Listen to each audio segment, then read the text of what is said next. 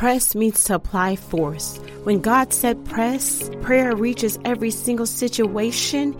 He gave us permission to apply force to every situation that we will go through. And in this podcast, we are going to learn to apply force to what's applying pressure to us.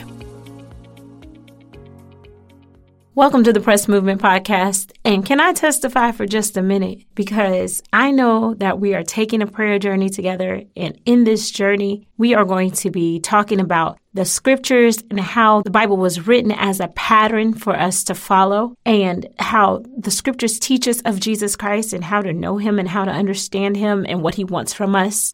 I know that the God of the Bible still lives today and that he's doing incredible things, but I have to testify to the backstory behind the press movement. And some of you have heard my story, some of you have not.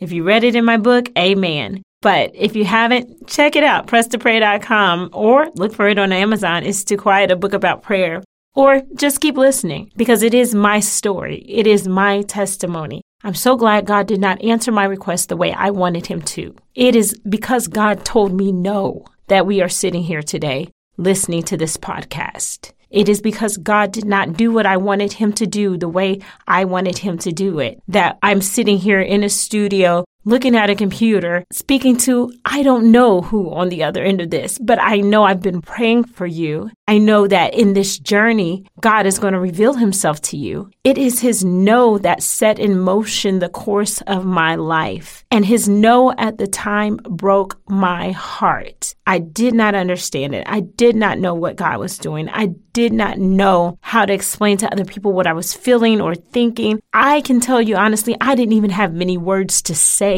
in prayer while I was going through it. But God took the broken things and has made something so beautiful out of it that I cannot even imagine. I could have never imagined how he would have gotten here.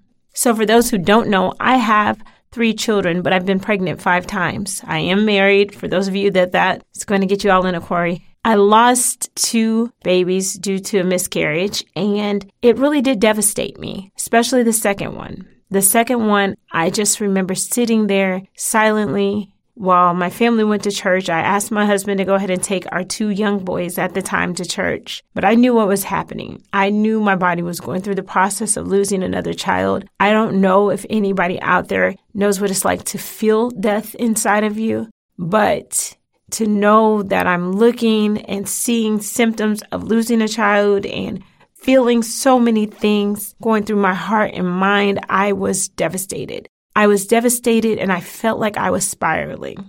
But I remember sitting on the edge of my bed and just not really knowing what to say to God. I didn't know why he was letting this happen to me. I didn't know what I had done to deserve this.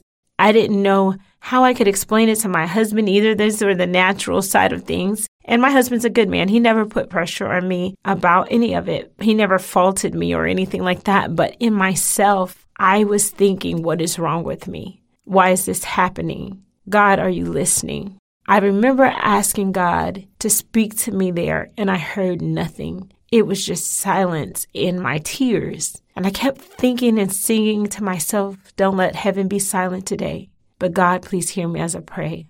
I'm calling on you now. Please make a way somehow. But don't let heaven be silent today.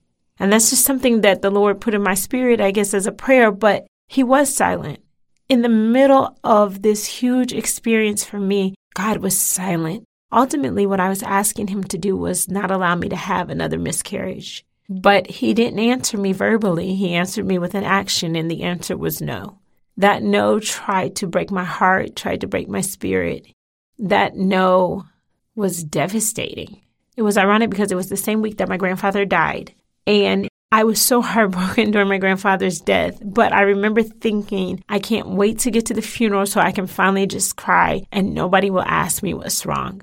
I just wanted to break. I wanted to break down. I wanted to have the moment where I just let it all out. But I really didn't do that. I cried, but it just didn't come out. I don't know if you are sitting out there and you've ever been so heavy that even tears don't seem to release it at times. But I sat there with a heaviness that stayed on me for probably another month or so. I kept going. I kept doing all my obligations. I kept completing what I needed to complete.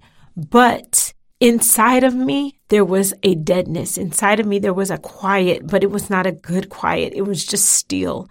I was trying to cope. I was trying to survive. But as I sit here talking about it, I realize the scriptures have never called us to be survivors. God always called us to be conquerors or more than conquerors. He's made us victorious. But when you get stuck in surviving, that's a place where you may have to pass through it because you got to survive to conquer. But it's not a place where you're meant to stay. And I was not supposed to stay there, but I found myself stuck. And as I was coping mentally with the miscarriage, I really didn't tell anybody for about a month outside of my husband. I didn't talk about it. I didn't want to. I just wanted to shut down in my mind and process what was happening, but I couldn't. I couldn't release the heaviness. I couldn't release the burden. I couldn't do any of that. But I kept talking to God through it. He didn't answer me. He didn't change his mind about the way I had to go. And part of me thought, why not? If you're hearing me, why not change it? If you love me, why not change it? But he took me to a retreat. And it was a working retreat because it was for the leadership team of our church. And I lead our young people. And I needed to plan the next 6 months of activities. And I told God, I have nothing. I don't have anything. I don't know what to do. And I also told him that I'm not going to write down anything unless you say it. I will just turn in a blank sheet tomorrow because we had 48 hours to turn in anything. And I was on hour like 30. And I'm thinking, God, I have nothing. I'm just going to tell them I have nothing. That night, as I was talking to God in my hotel room in the bathroom, because I was sharing with another person on the retreat, I was just talking very lowly and I was crying. I was telling him I can't even hear because my emotions are so loud. I don't know what to do. I don't know what to do with these young people. I don't know what to do with my own emotions. I don't know how to move forward in my life. I don't know. In the middle of my I don't knows and in the middle of my tears, God said, press. Prayer reaches every single situation. And when he said it, he instantly gave me a plan. Now, if you want to find out how that plan is played into the last 12 years, I won't go into all those details right now. But when I say God did more than I ever expected, I was at a worship service at one of our campus press clubs. We have a number of press clubs in different universities and schools. And I was at a worship service for our press clubs. And a young man came up to me and he said to me, how does it feel to know that all of this started with you? And the funny thing is, I had been pondering that question all day, just thinking how God took something so broken. And I'm looking now at this room of young people, like 100 young people from different schools, colleges, not necessarily church kids, but people who are meeting God through these press clubs, Prayer Reaches Every Single Situation clubs. I'm looking at this group of people who are meeting God through these press clubs, and I know how it started. I know where it came from. I know God had to reach me first when I prayed. I know that his reach is not limited to him changing the situation. His reach can be in the middle of the situation, at the conclusion of it, in the beginning of it, and in how he handles it. But I've watched him do all of that. And so as this young man is saying, how does this feel? I felt overwhelmed. I felt grateful.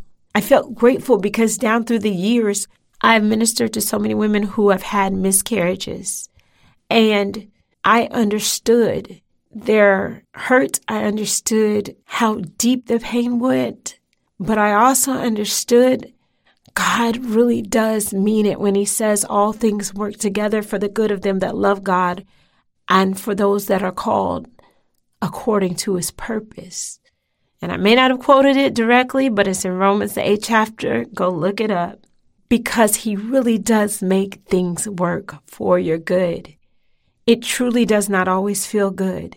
But that's why we can't stop and believe that he's done when we're only halfway through the story. Sometimes you have to continue with him just to see what the end is going to be. Because the middle may be terrible, but that's not the end. He knows the thoughts that he has for you, thoughts of peace and not of evil, to give you an expected end. God knows what he's doing. He took what he said no to and made something beautiful out of it. He took my heartbreak and gave me peace and purpose. He took my pain and said, she's going to have to go through it, but I'm going to make it worth it to her. And I thank God. I thank God because he taught me how prayer works. That prayer is not just about changing God's mind. Prayer is not just about venting. Prayer is not just about petitioning God for what I want. Prayer is where my heart goes to align with his will and where I find him. And so as we start this journey together, we're going to go through the scriptures and we're going to look at the prayers of the Bible and the people behind them and how God responded. And we're going to learn how to apply what they learned from God to our situations. As we're going through this journey together, I expect God to reach us and reach our situations. Now, I know it may be a little odd that I'm not going to pray in these podcasts often. I pray before and I pray after. But my goal is not to teach you how to pray like me. My goal is to make sure that you see the strategies of the prayer in the Bible and that you pray in your own time. Prayerfully, this podcast will motivate you to go talk to God, go find his will, go get to know him every time we meet. Whatever you do, wherever you are, whatever you're going through, I want you to know that prayer reaches every single situation. And that's why you can't give up. You have to press.